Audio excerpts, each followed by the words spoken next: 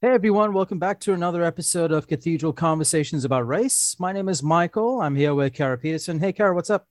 Oh, nothing. Just this fancy microphone I'm talking into. Yes, Kara has a brand new microphone, which her partner very kindly contributed for this podcast. And so, if you have any technological equipment at home you would also like to contribute for this podcast, you know where we are on Sunday mornings. Today, we are going to continue our conversations about race, specifically looking at another topic. You might remember we started this particular mini series talking about microaggressions, and we talked about representation in church music, representation in media. Today, we're going to be talking about cultural appropriation versus cultural appreciation, what they are, what they're not, and examples that are very relevant to our daily lives and what we bring to our church community as well. To make sure that we get this started on the right note, we want to make sure that everybody's on the same page when we talk about appropriation and appreciation. And so, for that, I'm going to ask Kara if she can talk about what the academic definitions are and just some basic examples of those before we get into some real details. Yes, thank you, Michael. So just like with before, we literally just went on the internet and pulled these words to have well a reputable source from the internet by Oxford Dictionary.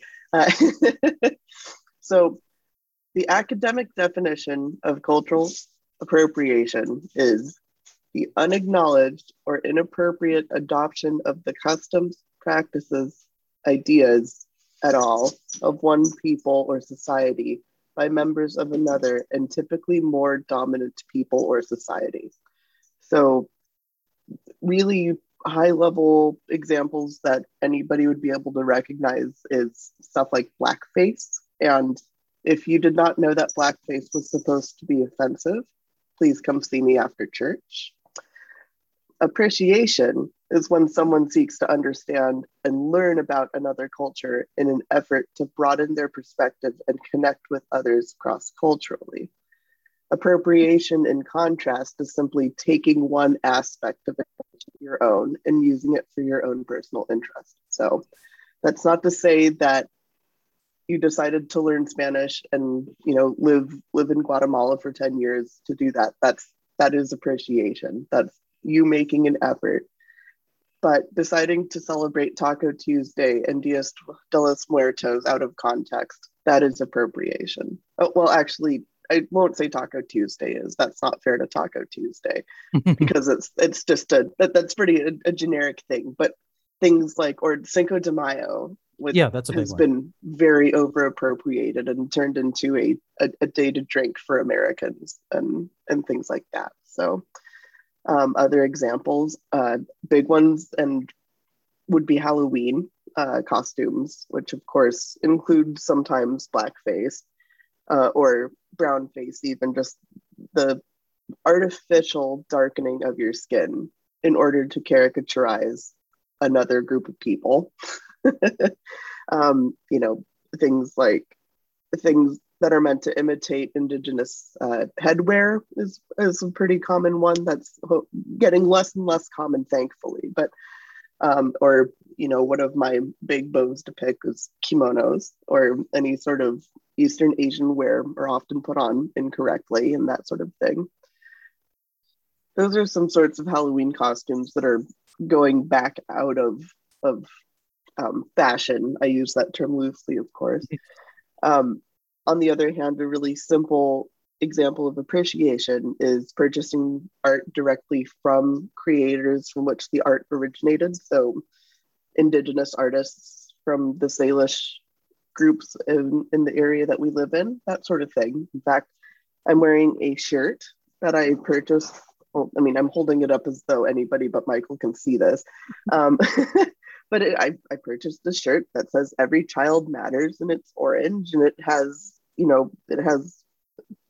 Salish and the eagle heads. And another thing is purchasing art or products from actual artists. So a good example in our area is companies like Eighth Generation, which is a group of actual Salish, coastal area artists who make their own art, and it's sort of a collective thing. But like but they do have, you know, quilts and shirts, not again the hashtag not sponsored and all that, but these are good things to think about. If you think it's really pretty, don't wear a headdress. Go buy some socks from a creator, you know. And I think that's important. I mean, sure, we're not pushing other people's commercial material, but we are, I think, trying to push the idea that you should be more aware of I mean, certainly local to this area, the Coast Salish people, and also the fact that it is incredibly important to support local, in this case, indigenous artists, local indigenous creators, and in actually actively, mindfully supporting them. I don't think you are appropriating. I don't think you're taking away from their history or their culture or their identity. I mean, obviously, if you put on a headdress that you buy from Amazon and, you know, go bar hopping on Capitol Hill, that's very different. Yeah. And again, if you do that, please come see me after church. We'll have a conversation. Oh, a long conversation. But if you go to Eighth Generation or many of the other locally based creators who, yes, they do sell products, but I think they also want to share their work. They want to share the knowledge that their ancestors were here long before any of our ancestors were here. Oh, yeah. And they are still here, still living, still working, still holding on to the culture that came perilously close to being taken away from them. And in many cases was actually taken. That, I think, is a good message for us to put out. Yes. The next thing we're going to talk about is something that we've been thinking about for a very, very long time in a very significant way for this podcast, and that is yoga. Yeah.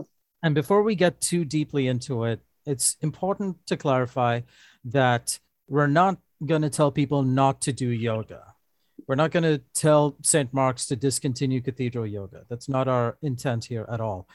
But it is really important in this context of what cultural appropriation and cultural appreciation is, and in the context about talking about race, that we talk about yoga.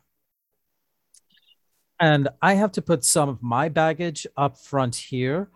Yes, I'm obviously a South Asian person, but no, I do not come from a culture that has developed, originated yoga in the way that the culture of India has, because it bears repeating, I'm not Indian. However, I still do feel close enough to South Asian overall identity that to see the way yoga is practiced, and I will say the way yoga is appropriated here in the United States, here in Seattle, makes me uncomfortable. I used to have a roommate who was from India. Well, who is from India. He doesn't live here anymore. But he said that there were more yoga studios in our neighborhood of Seattle than there were in his entire city in India, which was a hilarious observation. It's still true today. None of those studios have closed down.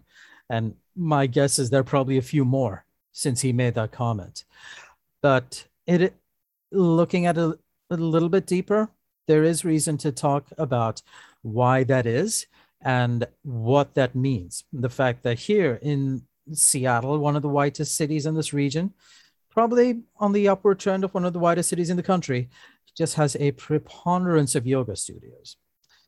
The demographics of that are notable. I have felt very weird being the only brown guy in a yoga class full of white women, in the sense that I was probably one of the only men there, and more often than not, probably the only brown-skinned person there. Well, and because I think it's important at this point to say that you, as a Christian, a Sri Lankan Christian from Dubai, would not practice yoga, because yoga is part of Hinduism. Yes, right? Yes, it is. And yes, it's an active part of practicing. It's an aspect of Hinduism that can be practiced. It's it's not just stretching. There are 8 branches of it that are given equal weight. So And I think so many of those subtleties and those nuances and those details of what yoga really is get lost when it becomes purely a physical discipline, or when the spirituality of yoga becomes so diluted that it becomes a thing you can do on your lunch break.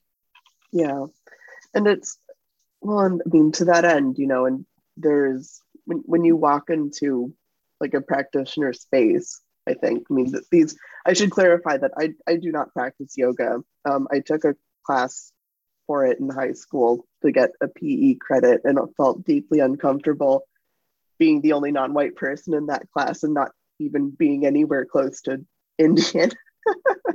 Anyway, but there's things like besides taking off your shoes, you don't point the soles of your feet towards images of the gods that things like that.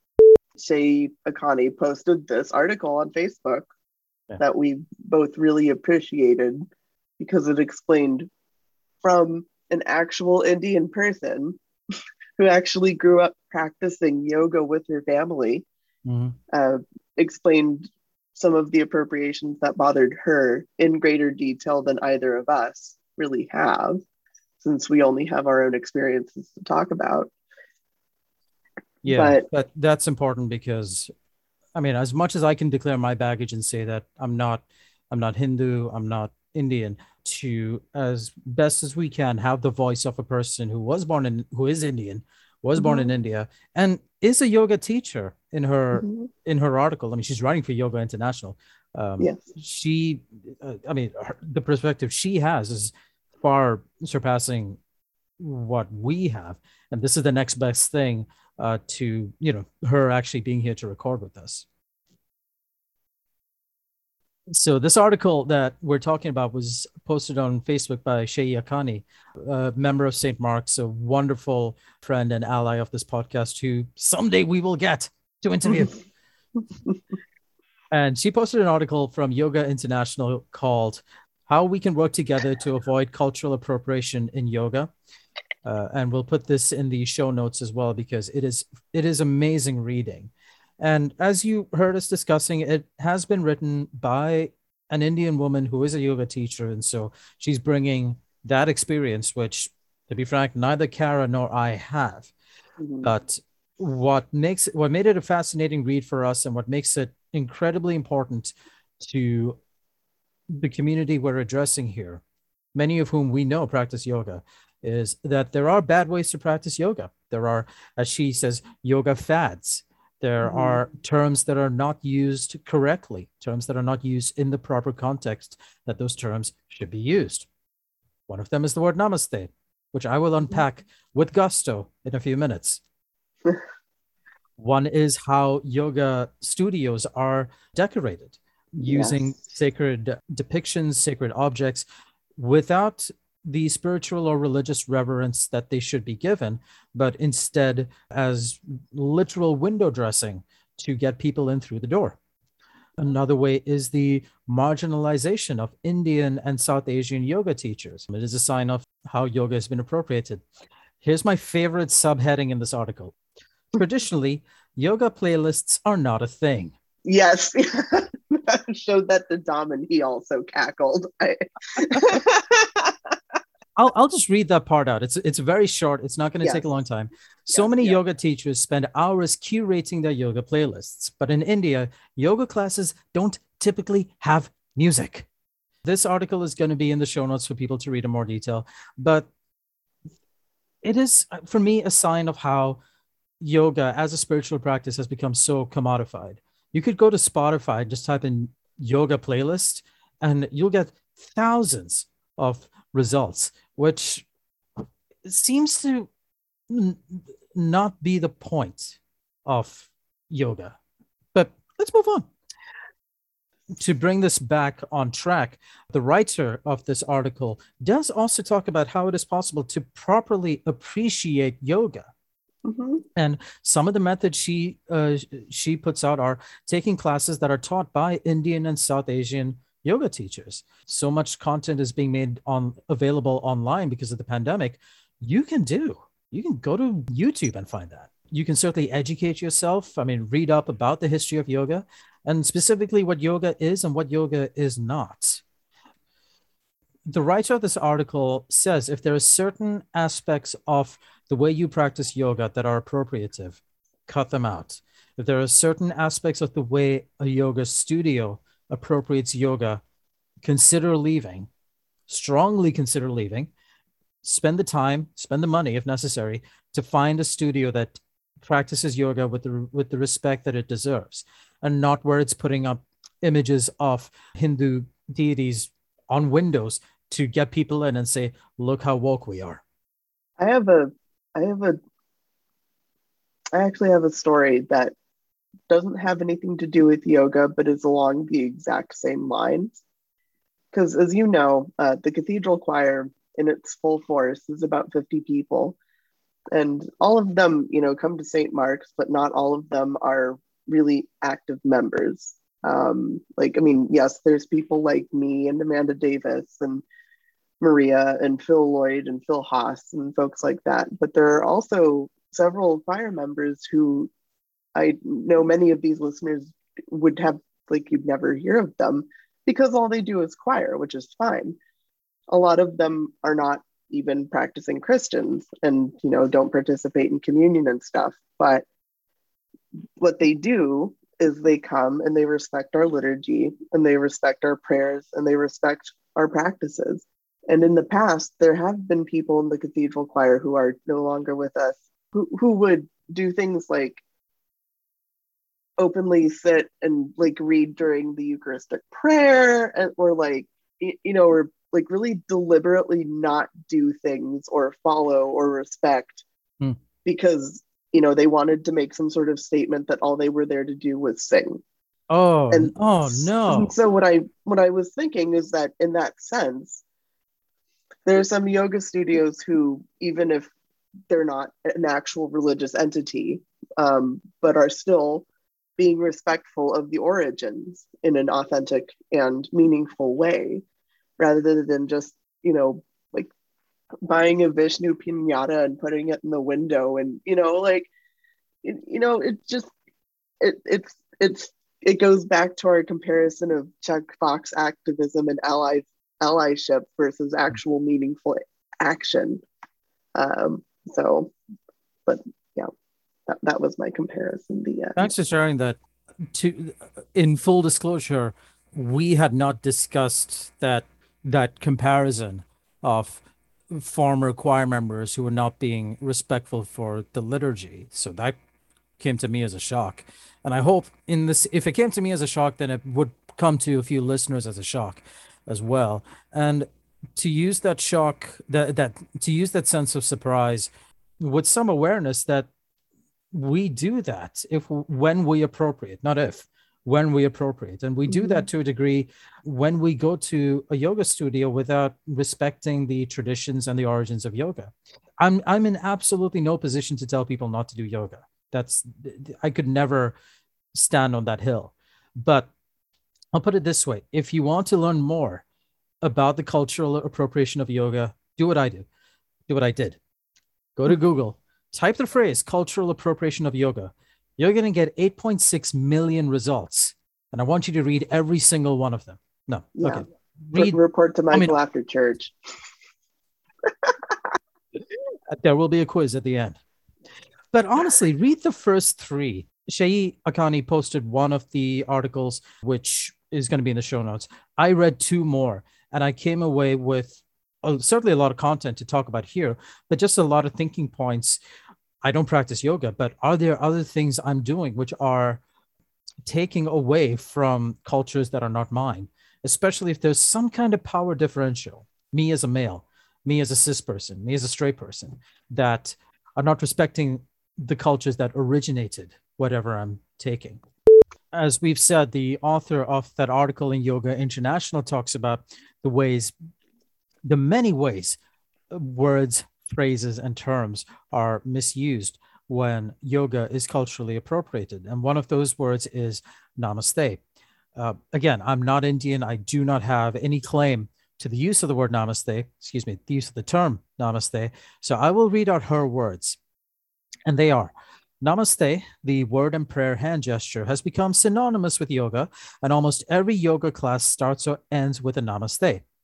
But she continues, growing up in India, I never said namaste.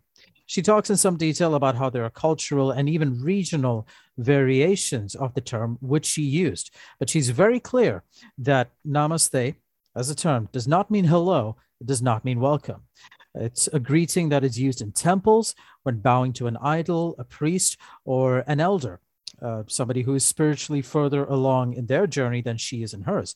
She never uses namaste with friends.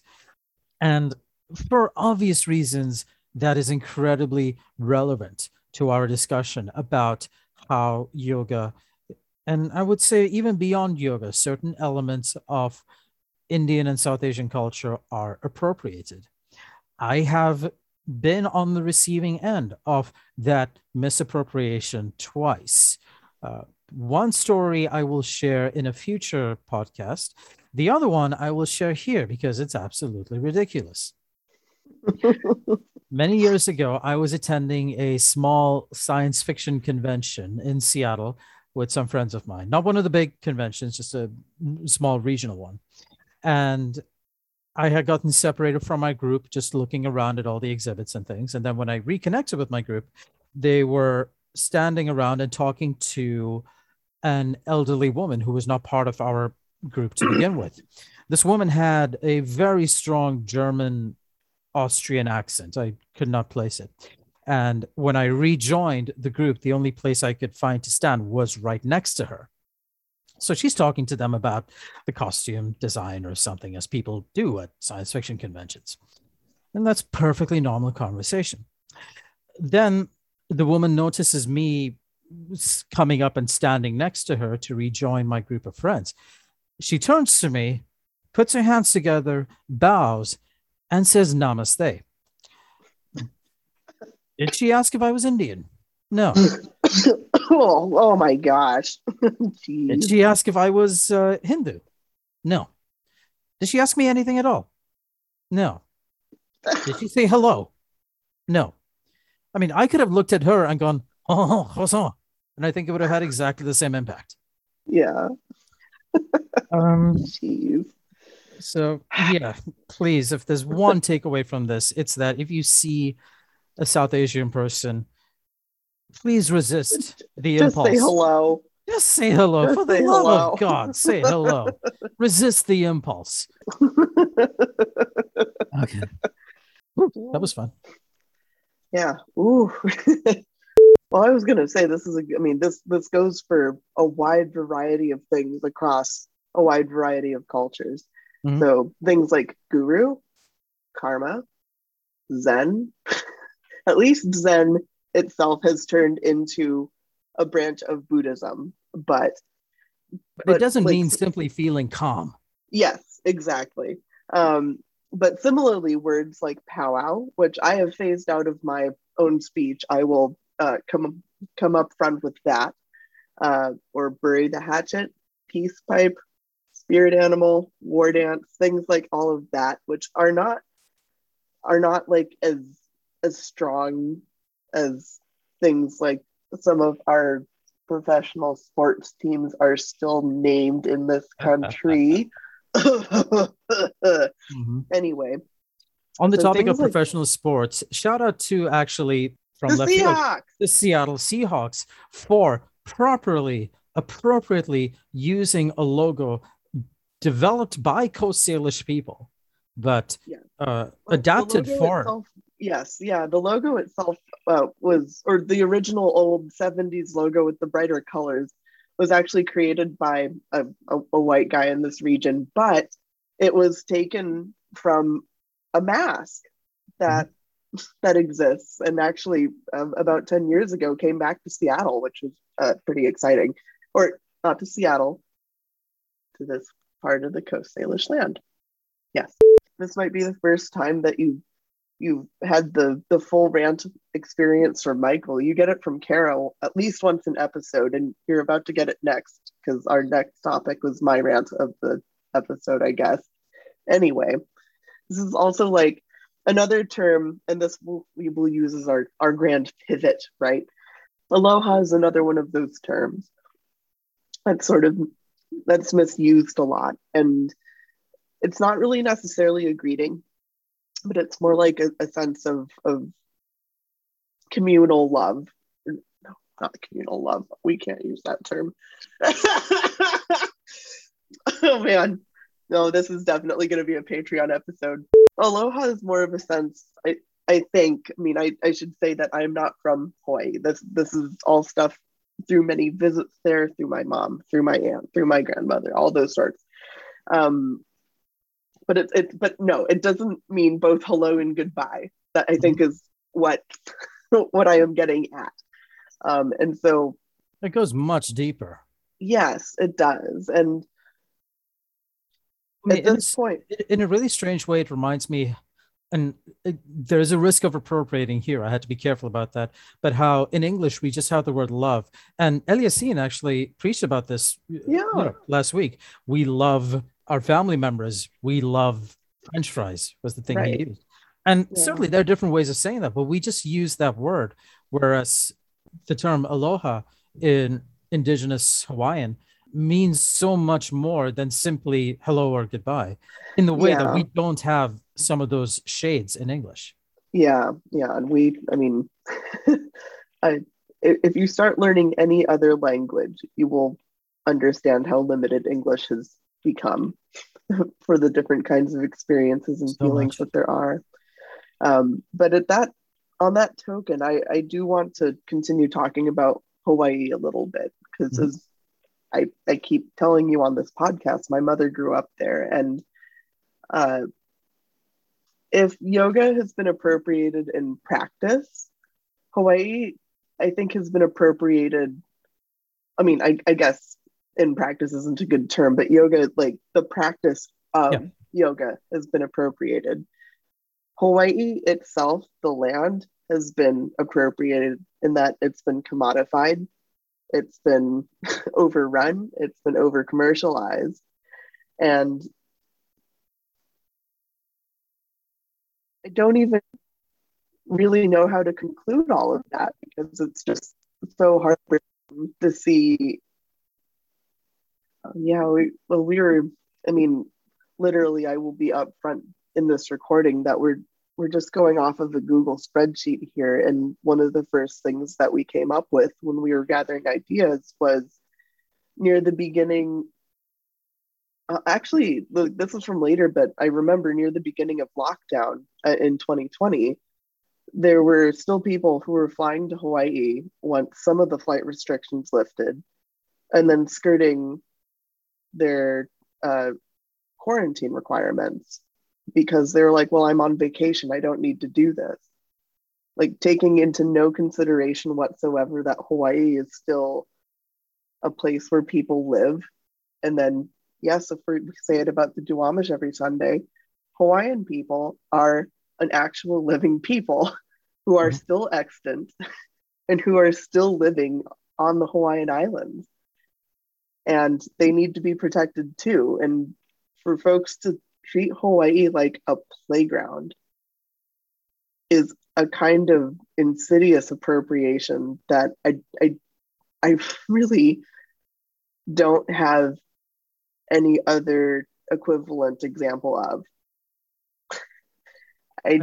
I want to really quickly jump in and add that the story Kara's telling right now happened in the early days of the pandemic, like she said. Another news story we found was from September 2021, where a couple falsified their vaccine card so that they could travel to Hawaii.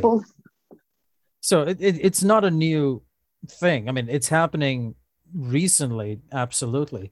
But certainly at the start of the pandemic, people didn't think that Hawaii was an actual place where people lived, that they could just go and crash there and ride out the storm.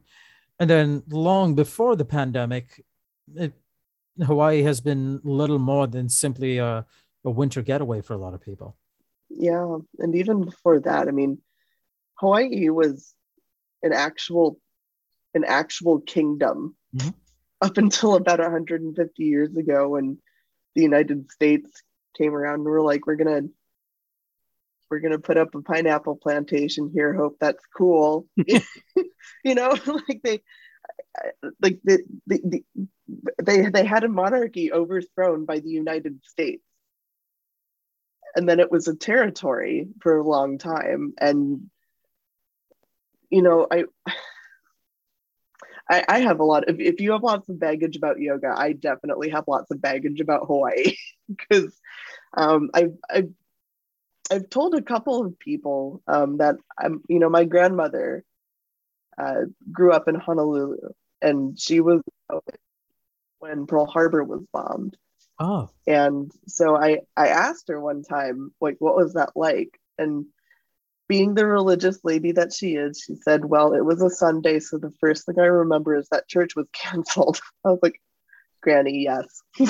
You know what? That's something I would remember too. But she talked about having to help pile up sandbags in case there was another attack and stuff. And at that time, Hawaii was still a US territory. It had not been given statehood yet.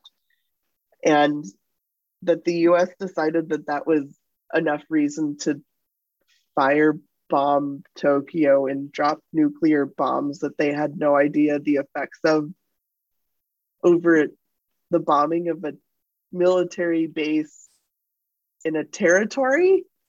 mm,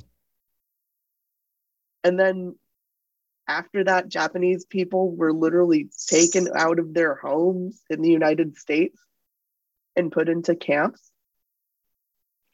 From here out, I am not calling those internment camps. They were incarceration camps. they were. They were. Those people were being held because the United States really thought that they had some sort of magic link to the Japanese emperor. They didn't. They were Americans. My grandfather fought in the United States Army. My great uncle fought with the 100th Battalion. You know, just like these were Americans who were being treated like this. Yeah.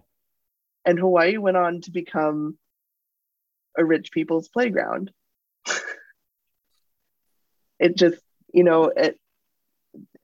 there are countless effects that there's no way for me to cover all of them in a podcast that I need to keep tied to St. Mark's Cathedral in Seattle. But things like agricultural things, one time I was visiting my grandmother because we would always go and, work in her garden mostly, which I wasn't always thrilled about, but I enjoyed it anyway. Mom, I know my mom listens to this. Anyway. Hey, Kara's mom. Hey, yes. Anyway, I have this really distinct memory. We went to KTA, the grocery store, and bought some groceries and took it back to my grandma's house. And we had some cherry tomatoes. And so my grandma was like outside, watering something or whatever, and she was eating them. And she spit out some of the skin seeds. I'm not kidding. A week later, there was nearly a full-size tomato plant that was beginning to flower. Oh, that's beautiful. That's how fast Hawaii's soil can just but that means that if some pollen falls off of your Californian clothes, that can throw off. Or I remember gardening in my grandma's garden and seeing a snail and my mom being like, you have to crush it. I was like, I don't want to crush the snail. And she was like, you have to. But then, hold on, sorry, I really am trying to organize my thoughts in a way that. But then, I mean, I have to wonder how many people are aware of how delicate Hawaii's geological makeup is. And I have to imagine, of all the people who go there, for a couple of weeks in the summer or the winter, whatever, they're, I mean, certainly not with Not that level of care. not as many as we might like. Again, another story that I was flying to Hawaii for my grandmother's ashes interment about 5 years ago, and I heard some a guy and his kids for going there for vacation, which okay, but the girls were excited to go swimming. That's fine. But like they're like, I wonder if we'll see a sea turtle. And the guy was like, well, yeah, maybe we'll be able to touch it. And they're like, yay. And I mean, like the sea turtles are endangered. You There's a multi-thousand-dollar fine if you touch them because people are touching them, and that's bad, and you shouldn't do that. And I mean, clearly I also have a lot of baggage about this and stuff, but what I want you all to take away from this is that if you have to go visit a place like Hawaii, so that includes things that are also really fragile ecosystems, like maybe the Galapagos or other places like that are very fragile, and really all of our nature is fragile. Let's do the save the whales thing again here, right? Hashtag COP26. But yeah. Yes, exactly. Oh yes, that's right. That is happening right now as we're recording, huh? At any rate, I would encourage you to do so responsibly. And so that means things like renting, it's putting money into the local economy. And I don't mean going and only spending money at the Hiltons along Waikiki. I don't mean only going to the resorts at Waikoloa on the Big Island, nice as they are. But things like that are really hurting Hawaii. And if you sorry, I'm like, there's like a lot of stuff coming to my cerebral. Totally. There's all these things that it's like everything I want to say is bottlenecking right now. So recently I've been playing a couple of liturgies down at St. Peter's in the International District, and I was talking to the priest there, Edmund Harris, lovely man, and he was telling me about his sabbatical that was supposed to happen last year but ended up getting pushed back to this year. And originally he and his husband and son, I think, or his child, I don't know, he and his husband and his child were going to travel extensively, and one of the places they were going to go was Hawaii. And he said, but after all of this stuff about traveling and reading about like the service industry and all that, I thought, what would the optics of two rich white American guys going to vacation in Hawaii on the tail end of a pandemic? And I was like, you know what? The fact that you thought about that at all is really good, because you stepped back and you were concerned about your impact. And that's absolutely the first step. So shout out to Edmund. Hello. I guess this is also the shout out episode. I don't know. But well, and Kara, you had also mentioned there are Episcopal churches in Hawaii that are similarly looking at their impact as Anglican churches. I mean, so the interesting thing is, Anglicanism was actually, I mean, it was brought to Hawaii by missionaries, but Queen Emma and King Kamehameha IV, I think, were the ones who were Anglican. Oh, my cat's running around. Who were Anglican and very publicly converted to Anglicanism, and they, I think, were part of the founding of St. Andrew's Cathedral, which is the cathedral in Honolulu and is the seat of the Diocese of Hawaii. And I think it's probably because of that the Diocese of Hawaii has a lot of special dispensation components of like their liturgies. And so things like the doxology are sung in Hawaiian in Hawaiian Episcopal churches. Hold on, I have to pull up Irene's message so I know what the name of these things are. For those of you at home, I had to ask the Reverend Irene Tanabe if some of you know who she is. She was a curate at St. Mark's after she first got ordained. She's currently the rector at All Souls in Okinawa, which is the only English language parish there. Um, but yeah, they sing the doxology and something called the Queen's Prayer, which was by Queen Liliuokalani, called Ke Aloha Ake Akuna, Ke Aloha Ake Akua, and it's sung every Sunday in all the parishes in the Diocese of Hawaii, Hmm. and they have they have special, and actually King Kamehameha is now in like the Anglican prayer book because he was he's in our calendar, which is a little That's bit good. nuts for me personally. I know St. Andrews has Hawaiian language liturgies every week, which um, I only remembered because when Walter Brownridge was in Seattle a couple of months ago to preach at the cathedral, Michael and I took him out to lunch after that Sunday, and he talked about having to conduct services in Hawaiian as a black guy, and he was like, it was a ride, but he learned it, he did it, and And that speaks so much to this that you can learn how Mhm. to be in a different space without taking from it, without damaging it. You can learn how to engage with the culture that isn't yours without simply dropping in when it's comfortable and then dropping out again when you want to go back home. Yeah, well, exactly. I mean, there are other beaches in the United States you can go to that can that has the infrastructure for you to go to it. Mhm. I mean, to say nothing of the carbon footprint it takes to fly to and from Hawaii. Mhm. I mean, that's 5, 6 hours each way. How much jet fuel is that? Unless you can canoe there, that would be very exciting. But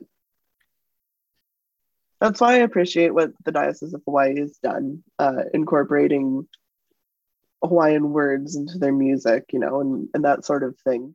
I know this will probably sound a little strange, but unless you actually like own property in Hawaii and actively put money into their economy on a regular basis, like going to Hawaii once or twice is probably fine. Going many times a year for vacation is probably less so.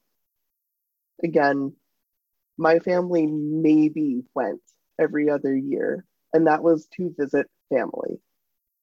And part of that was because it was cost prohibitive to fly all of us down there and whatever. But also, there was no reason to go that often. I mean, Mm. there was for us because there was family. There's, my grandmother. And when my grandmother died at the beginning of March in 2016, we had, or I mean, before she actually, died, my mom and dad went down there. And I think my sister and brother-in-law went the day after she died because they did have a memorial a couple of days after. And at the time, I guess I was working at the bookstore, yeah. But I was looking at airfare to see if I could go down for that funeral. And it was, the tickets to fly out, in 1 or 2 days and staying for, 3 nights, it was like $1,300 a pop. And so I was like, okay, well, either I can go alone without Dom, or what. And I tried looking into doing the bereavement fair, but they don't do it for Hawaii because it's a getaway destination. I was like, I actually have family who died in that state, and it was just, like, because it was like, it's not as though Hawaii exists as where someone's family lives, right? Well, it's literally referred to as, it's like a getaway spot. Mm. And like, so, you know, surely nobody would ever be going to Hawaii in early March for anything other than vacation. Like, In in a horrible way, it reminds me of how people thought your middle name was about the whale. It's oh like my they God. cannot imagine that there's a human being there. Like it's a name. And It's Hawaii like, is a place where people live and yeah, not a luxury resort. no. As we're learning more about each other, in truth, there's less of it, but there has been a big history of appropriation in the white church. And that, if you'll indulge us, we'll use a pretty recent example because we have used this array before at St. Mark's. There's one that it's beautiful, and I think the cloth, the kente cloth that it's made from was like I don't know where it came from, um, but it was made into a frontal array, and that's all that's the pieces of cloth that go onto the altar for the different seasons. And this kente cloth one is one of our green arrays for Pentecost or time after Pentecost and ordinary time and stuff like that. And the cathedral has several sets of each color, and that one is one of the lighter ones. So, of course, in June, July, August, the clergy have to wear a lot of clothes on Sunday morning for you. So, oftentimes, what the reason you'll see people switch is because they're using a lighter set.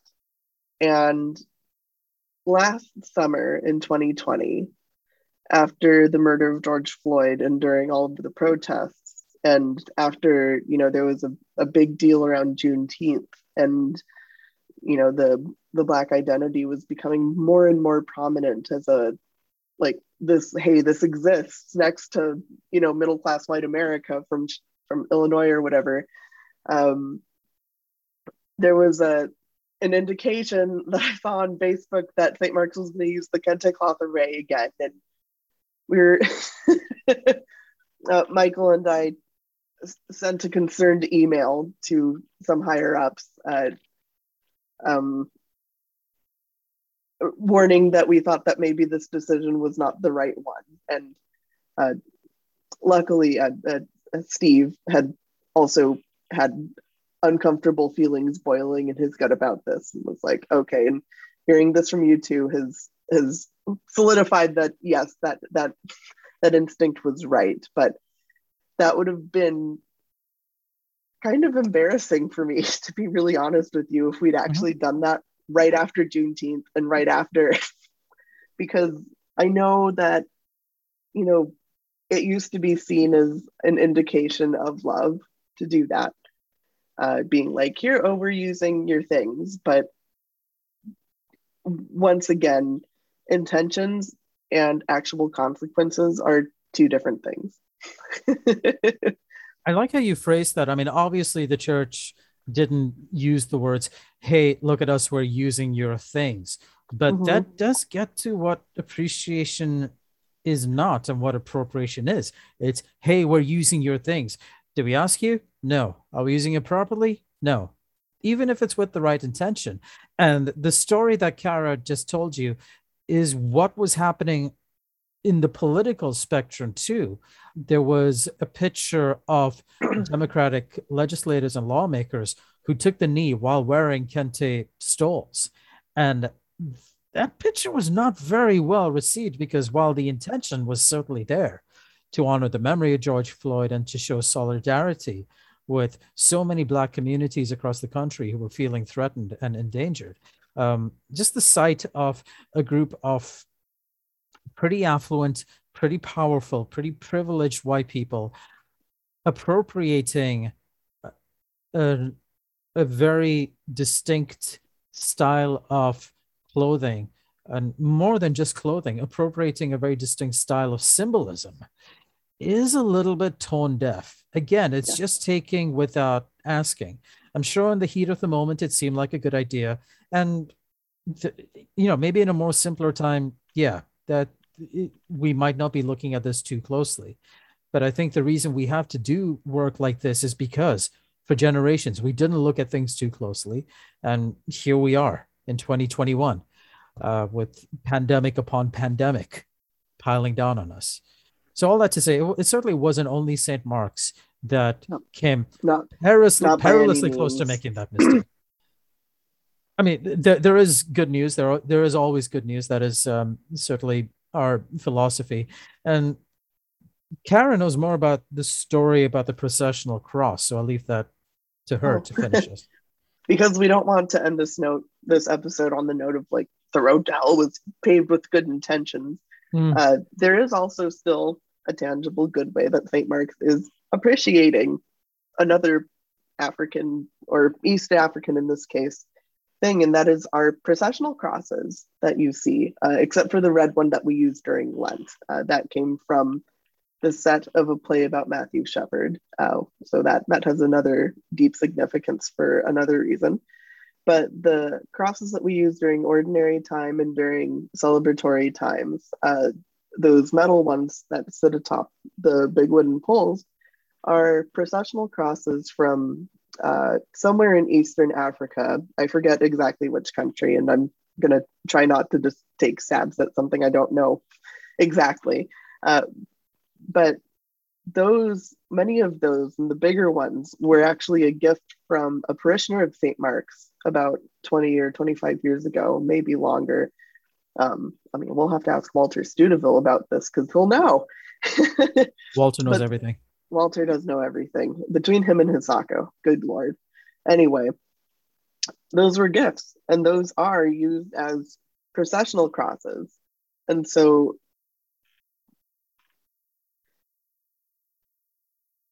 what the hell was I going to say?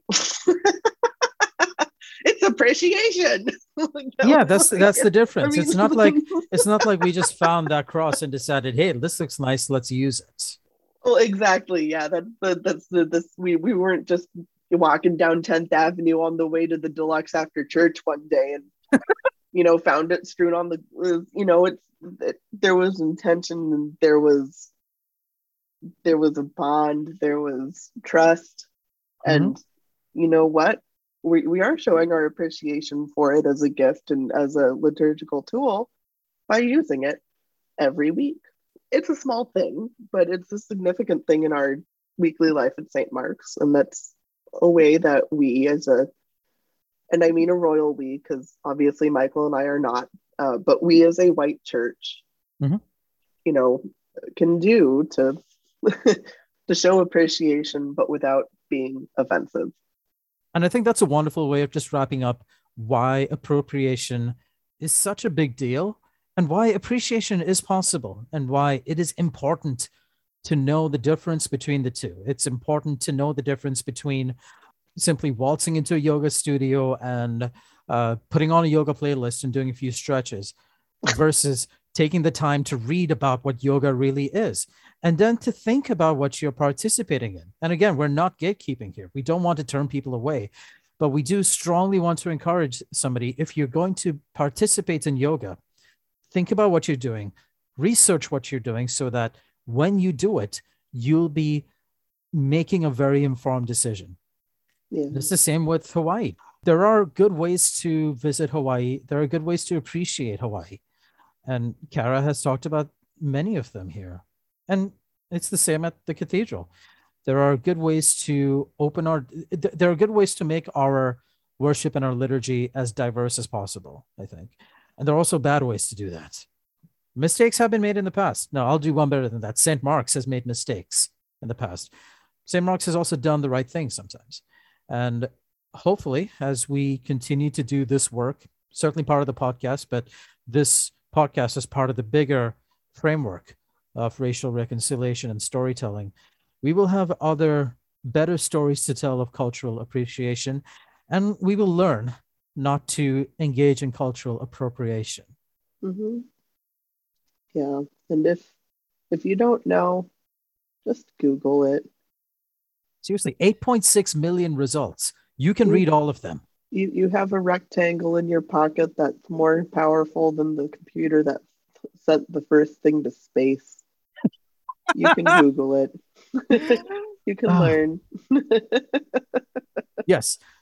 Seriously, if the 3 words we finished this with are "you can learn," mission accomplished, I think. That's why I wish I had it. We used to sell a plaque at the bookstore that was a Leonardo da Vinci quote, apparently, but it said, "I am still learning." And it was my absolute favorite because, of course, when you think of Da Vinci, you're like, oh, he's a genius and invented bats and whatever. Like, I was thinking the flying thing, right? But at any rate, the reason that, you can come up with all of that is that you just always have a sense that you can add more knowledge, you can add more context, and you can be more responsible with your engagement. So, I mean, we all can. Mhm. I can. You can. Yeah. Thanks, Kara. That's just I really like that. That's a perfect way to put the pin in this. So Yes, we've all made mistakes, but don't feel bad. Just learn and go forward.